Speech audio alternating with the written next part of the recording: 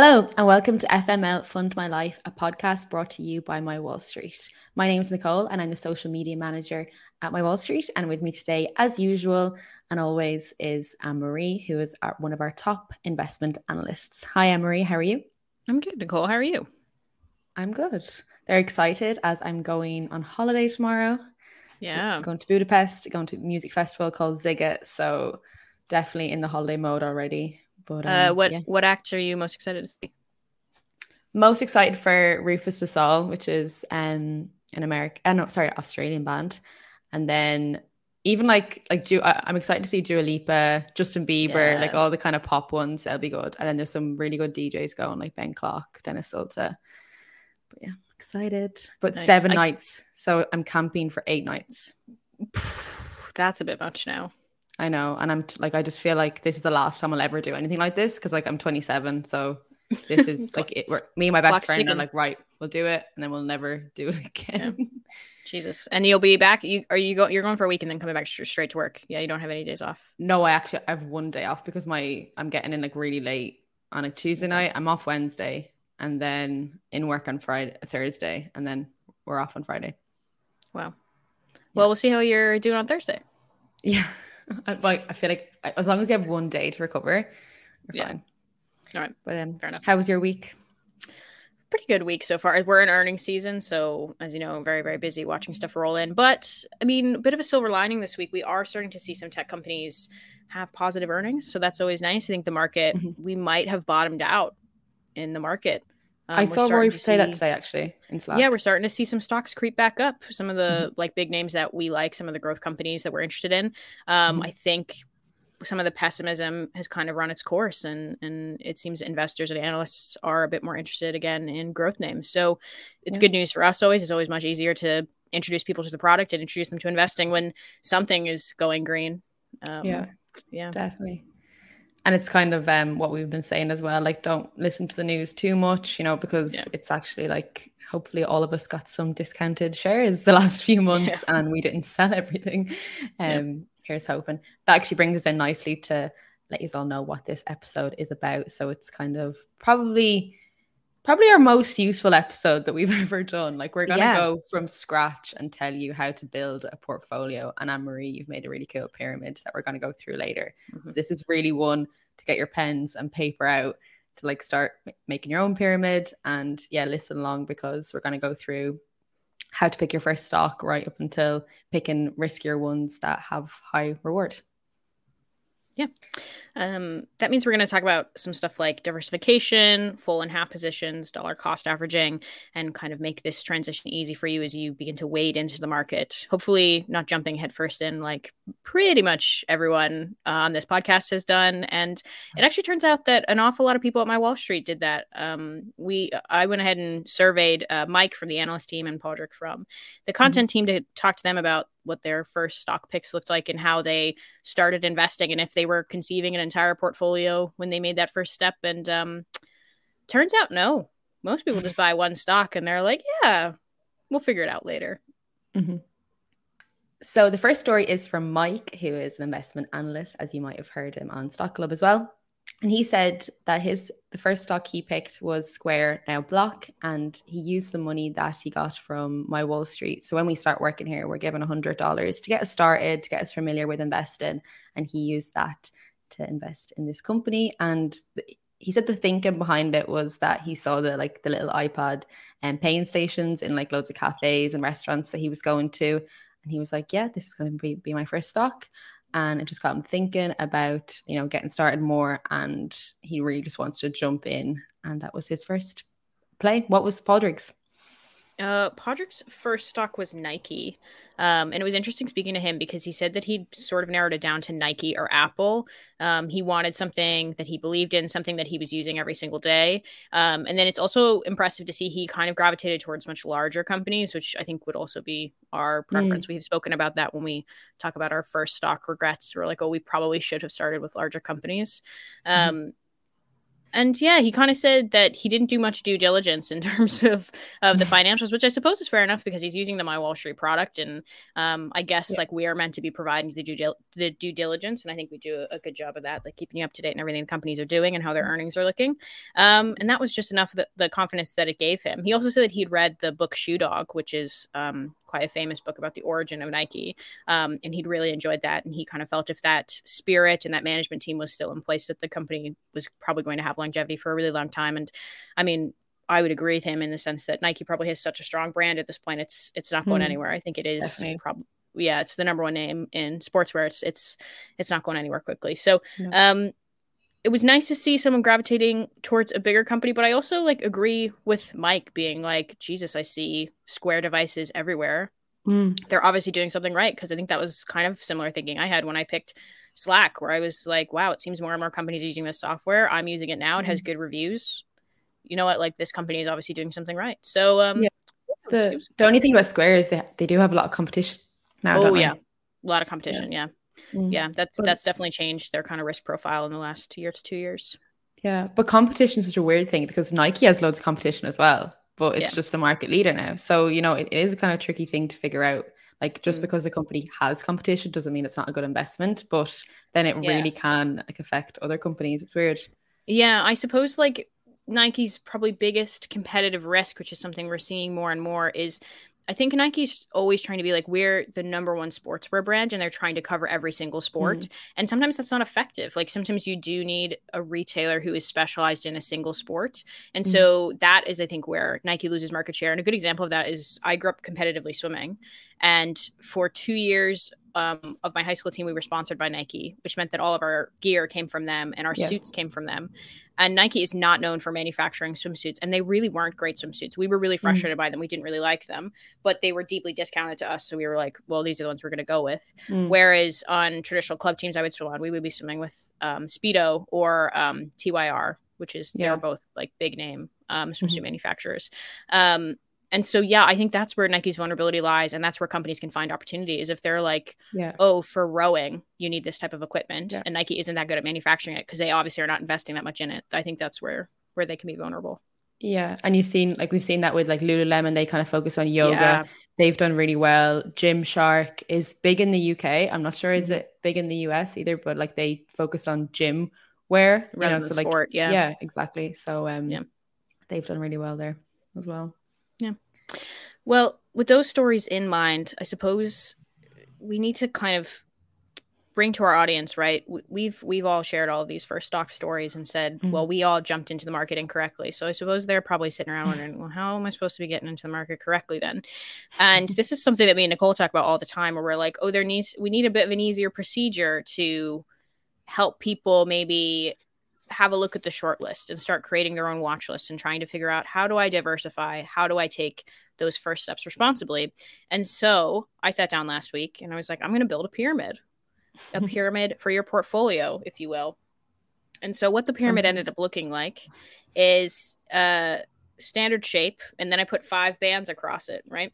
And we've discussed this concept before, where you're kind of low risk foundational stocks or, big tech names, index funds. And as we approach the top, we have high risk, high reward companies. These are probably companies that are fun, that are interesting. Maybe they're doing something that you're really passionate about, but like this might not all pan out. They have a high risk profile. And so as you ascend up the pyramid, you should be probably holding a lower percentage just so you can shore up yourself to risk, if you will. Yeah. So we're going to walk step by step through the pyramid. We have picked a stock for each category. The caveat to this is, in my ideal world, there are 5 bands on the pyramid. In my ideal world, you would pick 3 stocks for each band and you would have 15 stocks. Now, you wouldn't like jump right in and put money into all those 15 stocks initially. We're going to talk about that later on, but you would kind of gradually build up your portfolio to this position. I think 15 is a pretty solid number. It means that you can keep track of them, particularly some of these bigger companies you can worry a little bit less about, so you don't need as much attention. But I think it's that should give you enough assurance that you're diversified across enough, sectors, geographies, market caps, and you should get some exciting returns, but also hopefully not lose it all. So shall we get started, Nicole? Yes, but before we name any stocks, we just want to say something that I put on most for social media posts, it's hashtag not financial advice. These are just, like our suggestions and stuff. But it is a really good way to break down your portfolio. But what is the difference between advice and suggestion? I don't know. I just know that it's so weird. Like, you're allowed to say some things for free, but you're not allowed, like, not give a warning. It's like, but like to my Wall Street users, we can say this is a really good stock to buy now, but because they're paying us. But it's like if you're telling everyone something, it's really weird. It's a really weird rule. Okay. But well, I suppose it's worth saying, just for everyone who knows, all the stocks that we're going to be talking about today and all of the categories that we use to group the stocks together, that's like all stuff that's in the My Wall Street app. So this is all like freely accessible to you. If you get a subscription or a free trial, you can go and check that out. And then because they're on our short list, it means that you can be assured that we'll be keeping you updated on those stocks. So if you, end up being interested in some, or we say some names you've never heard before and you want to learn more, download the app. So and don't just take these and run with them, because investment theses can change. And that's the kind of value of, having analysts on your side, like in the My Wall Street app, is like, we will keep you updated. And if anything does change, you'll get lots of warning and information and content and how to kind of ride out the storm. Perfect. Okay. So for all of us, for people following along at home, please take a piece of paper and draw out a triangle. All right. And you're going to put your first horizontal band down at the bottom. These are your foundational stocks. And I called this category if all else fails, because I kind of figured, I love that. Thank you. I figured, these are the ones that'll ground you worst comes to worst. And there are two categories in this band. The first one is index funds, which is something me and Nicole talk about all the time. Yeah. So it's like your bread. You're making a sandwich. Yeah. It's the bread. It might even be the plate. Like, that's how important it is. Okay. So our index fund choice is very simple. It's the S&P 500 index fund. We talk about it all the time. Safe option, solid annual returns, very easy to invest in. You don't have to think about it.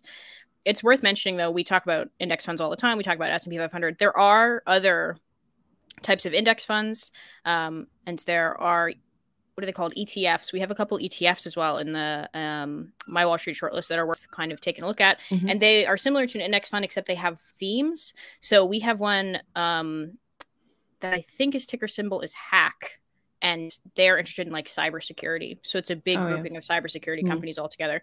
So maybe if, you wanted to do the S&P 500 index fund and you wanted to pair it up with another really diversified fund, but maybe have a bit more risk and reward profile, you could have a look at one of those specialized ones. But anyway, so and are they like the ARK ones as well? Yeah, ARK is also an ETF that you can have a look at. So sitting next to index funds on the bottom of our pyramid is big, stable, boring tech. It's your butter. Yeah, there you go. Wow, if anyone is not Irish, they won't understand why you would put butter on a sandwich. Oh, really? Bread and butter. Even the way I say that, so butter. Yeah, like an American person, like it's like mustard or mayonnaise. Okay, well, it's your sauce. It's your condiment. There we go. Your sauce. Yeah, butter's not a sauce. What is butter? Yeah, butter's not a sauce. What is it called? Like, I don't know. Uncovering new things here. Okay, let us know, listeners. Big, stable, boring tech. I just want to give a bit of a caveat here for this label. I think traditionally people would maybe have called these FANG stocks, right? FAANG. And for several years, everyone was always like, this is big tech. Sometimes it's even like the big four. I know Scott Galloway used to say that. Oh, there's the big four tech companies. FANG stood for Facebook, Apple, Amazon, Netflix, and Google. And for a really long time, everyone was like, these are the indisputable names in big tech. They're not going anywhere. They have consistent returns. I actually think that profile has significantly changed probably in the last year to 2 years. Facebook has had a hard time the last year to 2 years. Their business is under a fundamental shift. They're moving towards the metaverse. They don't have as much money for ads. And Netflix as well, I think has a tremendous increase of competition. Netflix is like always surprised me that it was in that group, and like because it's so much smaller than like Apple, Amazon, Microsoft isn't even in it. Because it was FANG first, and then they added another A, didn't they? Yeah. But like Netflix is very random. I know the other companies are in like so many different verticals. So you're like, Apple, Amazon, Google, like, they're diversified businesses, but Netflix really is just the movies. But that's like how, when they were the only name in streaming, people were like, oh, this is a sure thing. Anyway, so I wouldn't say that big, stable, boring tech and FAANG are synonymous because we've seen the profile of many of these companies change.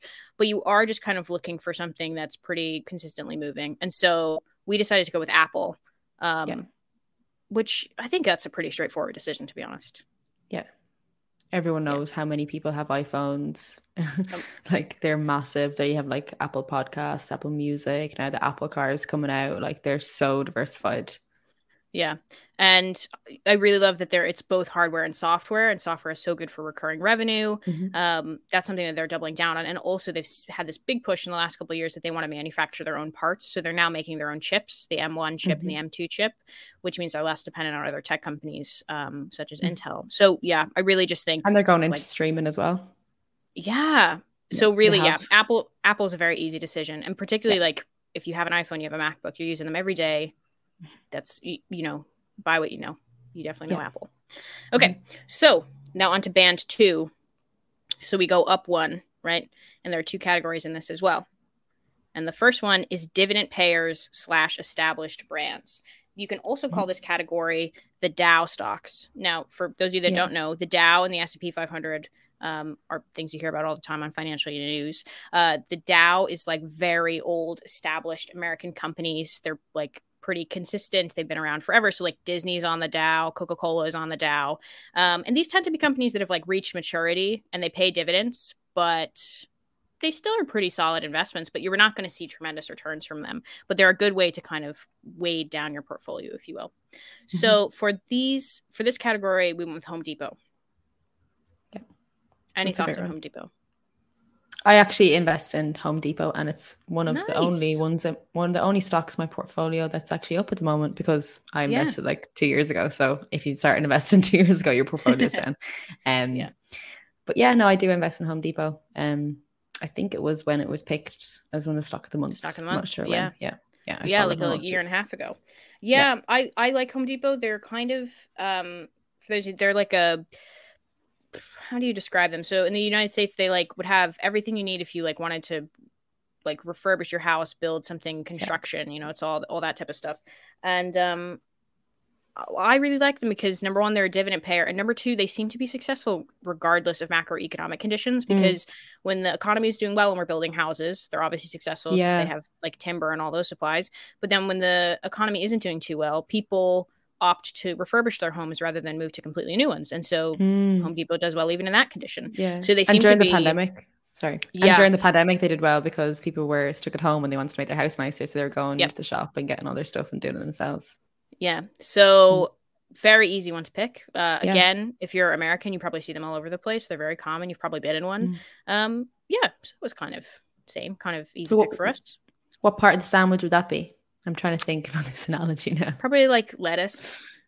Okay. Lettuce, okay.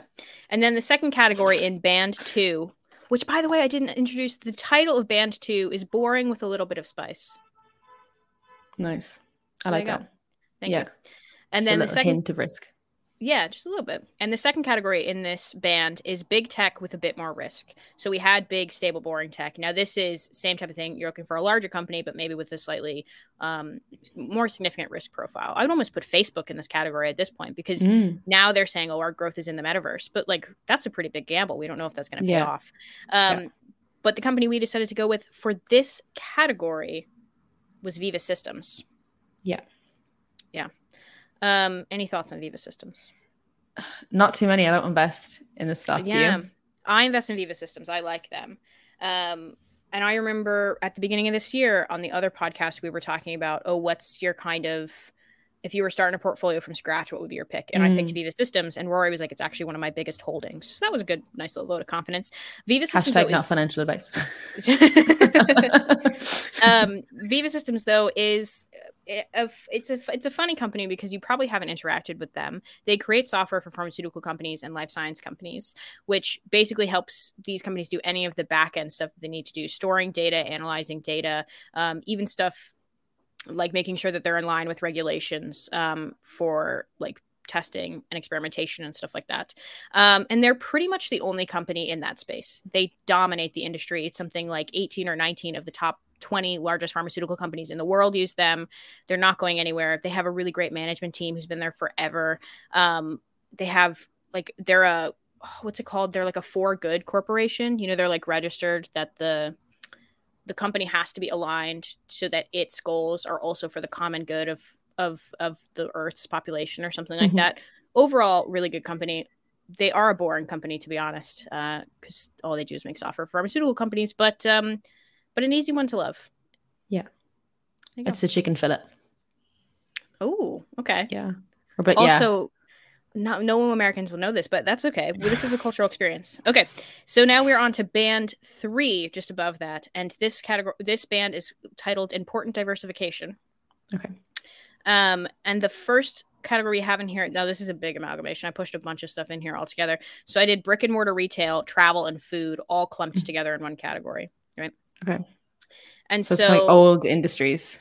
Yeah, kind of like stuff that you like have to go and see in person, stuff that you like, like we've, like booking.com and stuff like that. It's stuff you're interacting with, but that's not, crazy high growth. And brick and mortars in this category. So you obviously know who we're going to pick. Oh yeah, no trophies for guessing Anne-Marie's pick for this one. No questions asked. You obviously have to go with Costco. Yeah. 10 out of 10. I don't even think we need to explain that to someone. Yeah, she just loves Costco. It's amazing. It's great stock. Super solid. Treat their staff well. You gotta love it. Okay. Second category in this band is growth abroad. This is something we talk about all the time. You want to be diversified across a bunch of different industries, but it's also pretty important to be diversified across a geography. This is even more important as the internet continues to penetrate into more developing markets, because that means there could be huge growth potential in these places. We're talking about like South America. And so the company we decided to go with, this company is actually having a great month this month, which is Mercado Libre. And Mercado Libre, for those who don't know, would be kind of like the Amazon of South America. It's based out of Brazil. They also do like payment systems, and they would have a service that would be quite similar to Revolut. They do all this type of stuff. And they have been doing really well the past couple of years. They've been doing really well throughout the pandemic when people were stuck at home and needed to order in more stuff. Very interesting business, very large business, to be honest. And yeah, I thought that was a nice little bit of diversification. Yeah, it's the first one actually. When you say geography diversification, I think of Mercado Libre. I think we've just written about that so much. People really seem to love it. Okay, and now we are on to our fourth band. We're getting towards the top of the pyramid here, and this band is entitled "Stocks That Make You Work for It." Now, I went with this title for two reasons. Number one is that these have a higher risk profile, and so you might be a little bit more worried, a little bit more distressed. But also, they're stocks that make you work for it because sometimes they're operating in industries that you need to do a bit more work in order to understand the company and like do your due diligence to make sure that you know how and why they make money. I think that's for me, at least as an investor, I always like to try and get my knowledge up to a comfort level that I'm like, oh, I understand how this company will be impacted by various conditions. So within that, there's kind of two categories, which I kind of lumped together again, which is technological disruption and back-end players. So these tend to be software companies, tech companies that are operating in spaces that aren't exactly, clear to your eye. They're probably not companies you've interacted with, but maybe you have in like a subtle way, maybe they're providing an infrastructure to a company that you do work with. So I thought that was kind of an interesting one. And for this category, we opted to go with Duolingo. Love them. Yeah. They have a really great they're a really great publicly facing brand. They're really popular on TikTok. They have like the best TikTok ever. And it's like a young woman who's running that. Like she's done so well. I think they're the best social media strategy I've seen. Yeah. And they're kind of quite a young company, quite a fun company. They're exciting, but also they're a significant technological disruption, I think, to the education market. Yeah. Like they're showing, particularly when it comes to learning language, that there's a better way to do this. That there's a way to to force people to be consistent with things. Make it fun as well. Yeah, by like heading to them with their smartphone. I think that that's really innovative. They obviously have competition in the language learning area, but I would argue that they don't really have much competition when it comes to like doing that on mobile or anything like that. I actually can't think of anyone like Duolingo, so that's a really good sign. And especially I've lived abroad a lot, so I'm always talking to English speakers who are trying to learn different languages, and they always say, oh, before I came over to Portugal, I did a few Duolingo lessons. It's just the only company you hear like. Yeah, and Rory's the same. Like he goes over to Portugal quite a lot, and he's like, I've been learning Portuguese on Duolingo for like 2 years. He's like, it's so easy.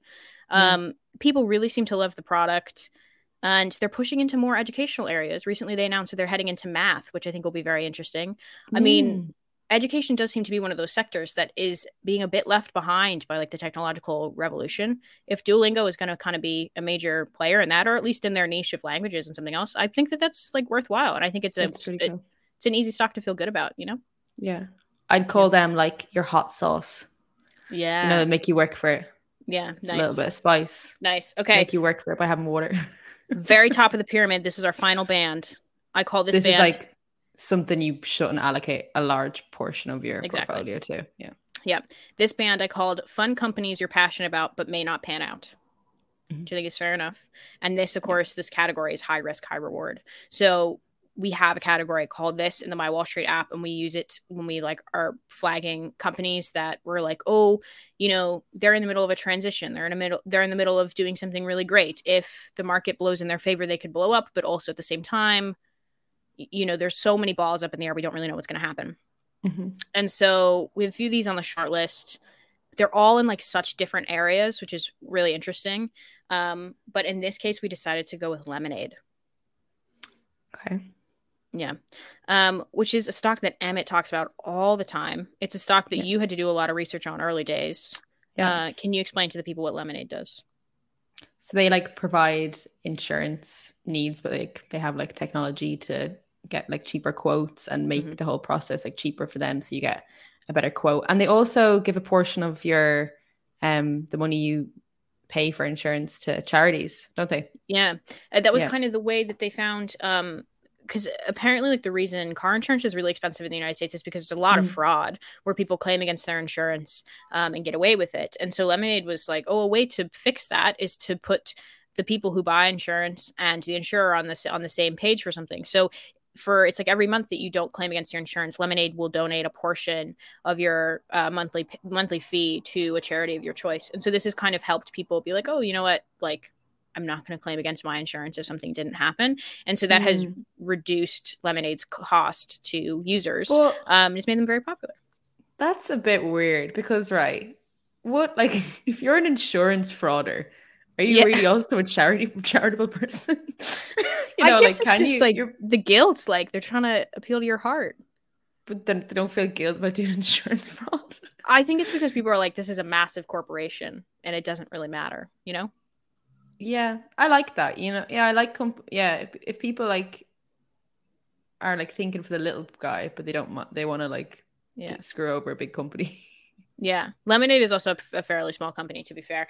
And they just bought another company that Emmett used to talk about all the time, which is Metromile, which is a car insurance that's based upon like how frequently you use your car, because there's apparently a whole subsection of people who own cars in the United States that never drive them. And so they're like, why am I paying full insurance if I'm only going to drive this 100 miles a month, you know? So yeah, very interesting. Insurance is something that desperately needs to be disrupted. This is technological disruption for that industry. But again, lots of competition.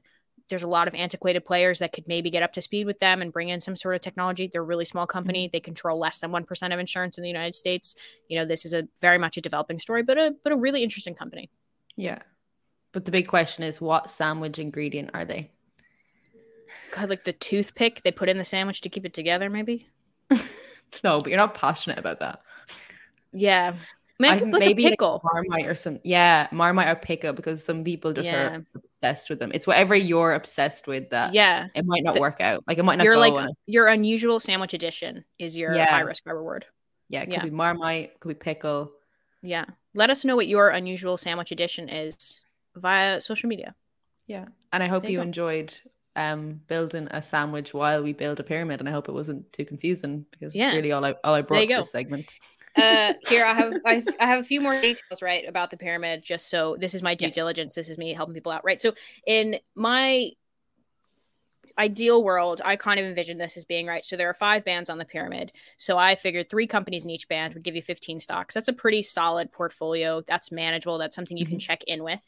And then basically the percentage of your portfolio that's composed of each band should descend as you ascend the pyramid. So obviously you want a larger percentage of your portfolio to be in foundational stocks in like your second and third tier, heading up towards the top, which is high risk, high reward.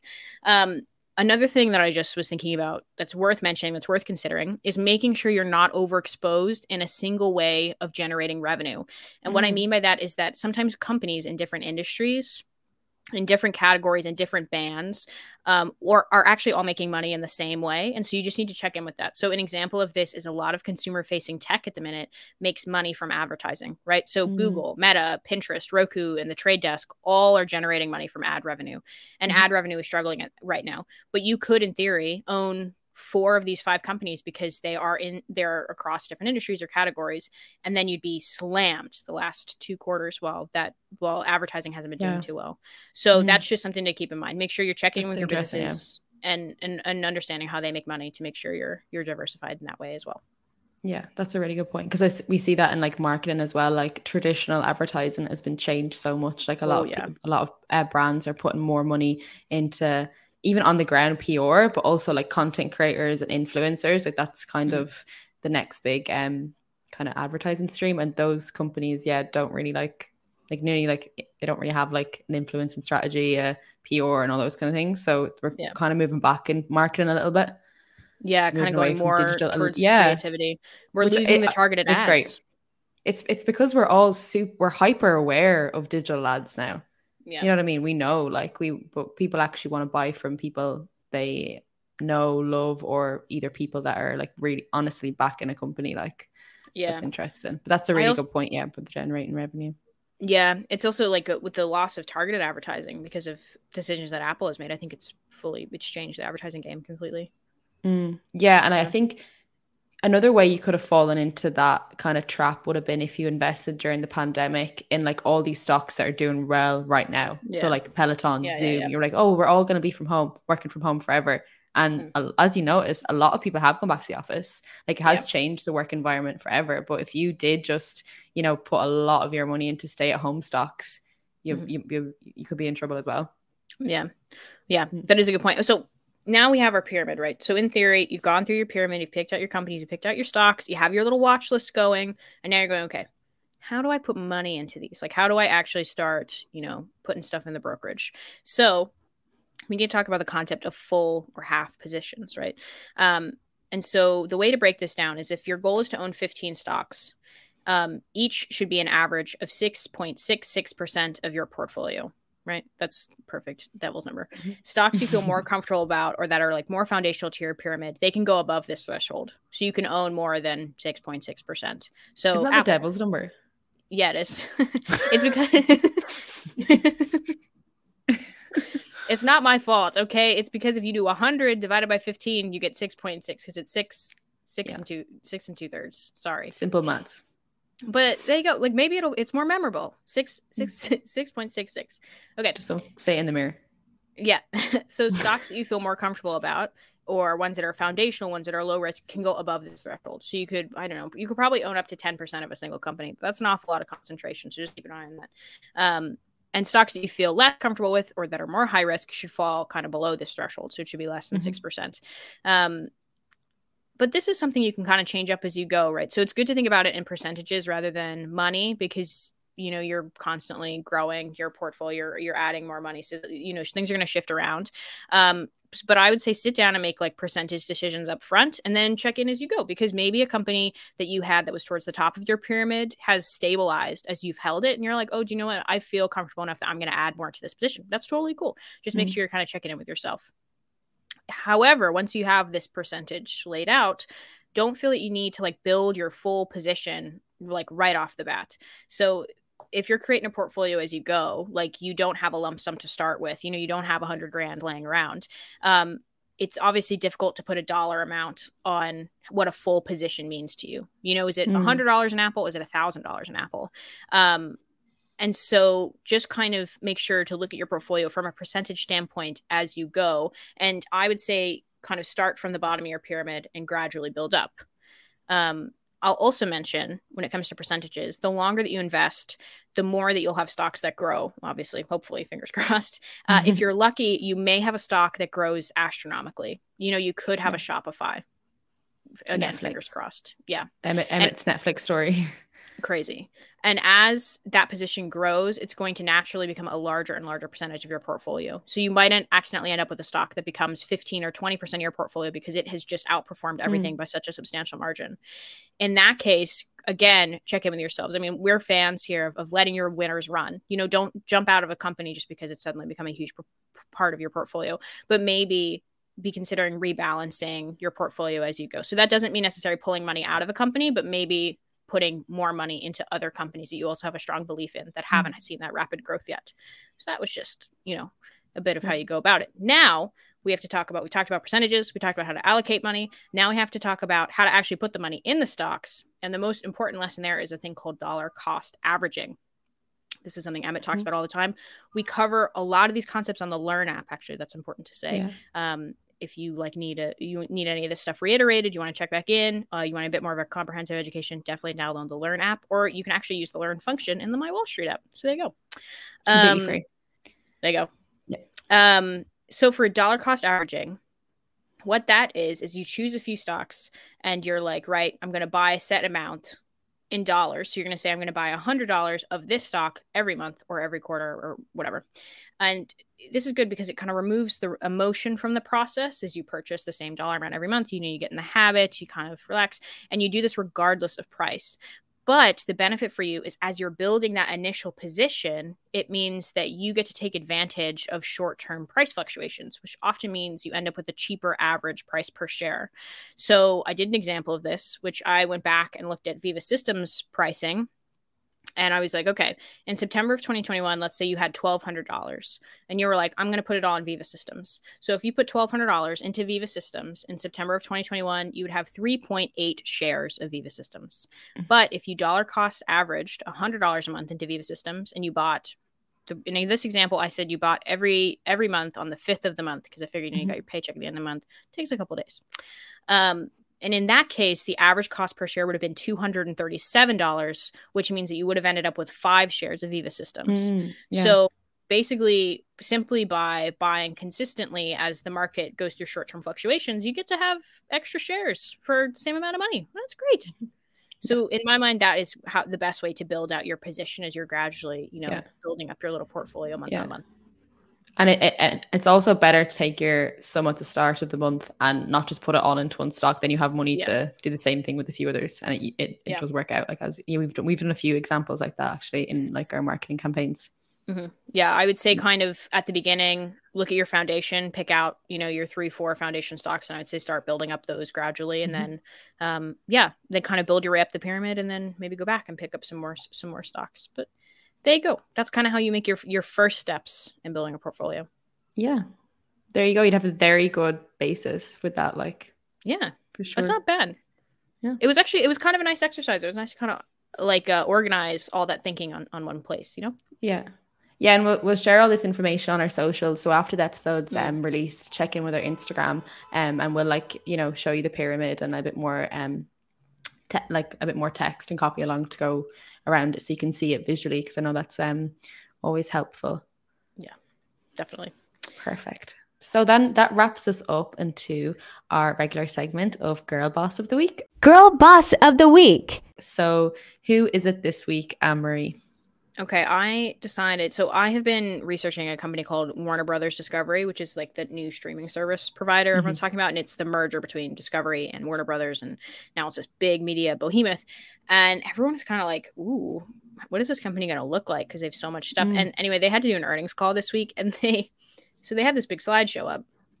And they got butchered online for this one slide that they put up, which is they were comparing how the audiences of the two separate streaming services right now that will eventually become on HBO Max and Discovery. They put them next to each other and they were like, oh, these are how they're unique and complementary to each other. And they described HBO Max as having a male skew and Discovery as having a female skew. And people online were really confused by this wording. They were like, what do you mean HBO Max is male skew? Like it literally produced Sex and the City. Like this, people were, and it's funny because the former CEO of Warner Media, he left when the transaction went through and the companies merged. He in March of 2022 actually said, that HBO had been purposely broadening the storytelling and inviting more and more like female creators and writers to HBO because they were trying to fix the audience imbalance that they had. And it used to be that HBO Max was only 42% female, and within 2 years they had got it to 49% female. So it's half, like, yeah. So this male skew is because of the extra 1% of men that happen to have an HBO Max subscription. So yeah, people were pretty frustrated by this. They were kind of like, this ignores a lot of the new content that HBO in the last 2 to 3 years has purposely gone out of its way to go and find. You know, they're rebooting a number of like very female centric shows. You know, like they rebooted Pretty Little Liars and Gossip Girl and all these things. And so yeah, I just thought that's a funny little thing to have happen. Your first earnings call out the gate, and you had this little snafu happen. So I thought that was funny. Yeah, it's not great. Like, and so that makes maybe it's, you know what? Maybe it was like intentional PR. Yeah, to get people talking. Maybe. Yeah. Maybe. It's just it's very, even like in this kind of like environment, even to different, like, you know, differentiate between male and female. Like I can imagine people were like, well, what about non-binary people? Like, you know, particularly why when it's only 1% of viewers. Yeah. Like 1%, that could be like, it could literally be the difference of, oh, the male in the household is paying for the HBO Max subscription, but the women are watching it way more. Yeah, I was just about to say that. Sure, like it's not like that specific either. Like, and so a lot of media people are just concerned that if they view HBO Max as the male skew network, that they will, as they've already begun canceling a lot of TV shows and movies, people are just worried that it means that that all this work that HBO has done in the last 2 years to invite in more female creatives will end, which is a real shame. So that makes our Girl Boss of the Week the new Warner Brothers Discovery Company, and their CEO, whose name is David Zalav. So maybe maybe a junior marketing person who made that slide is being fired. Has been canned. Yeah. You know what I mean? Yeah, definitely. Okay. Right. So that's a wrap for this episode. Thank you so much for listening. If you enjoyed this episode, tune back in 2 weeks' time. And if you want to follow us on socials, please do. You can find us on Instagram at Fun of My Life Podcast, or on Twitter at My Wall Street HQ, and on TikTok at My Wall Street, or on our new account dedicated to this podcast at Anne Marie and Nicole FML. And finally, if you're ready to start your investing journey and are looking for resources other than this phenomenal episode, check out My Wall Street's Getting Started podcast anywhere you listen to podcasts, or download the My Wall Street Learn app. Both are linked below. If you want access to our list of stocks, handpicked by our analyst, and lots of other interesting finance and business content, download the My Wall Street app and create a free account today. That's all from us. We hope you enjoyed listening, and see you next time.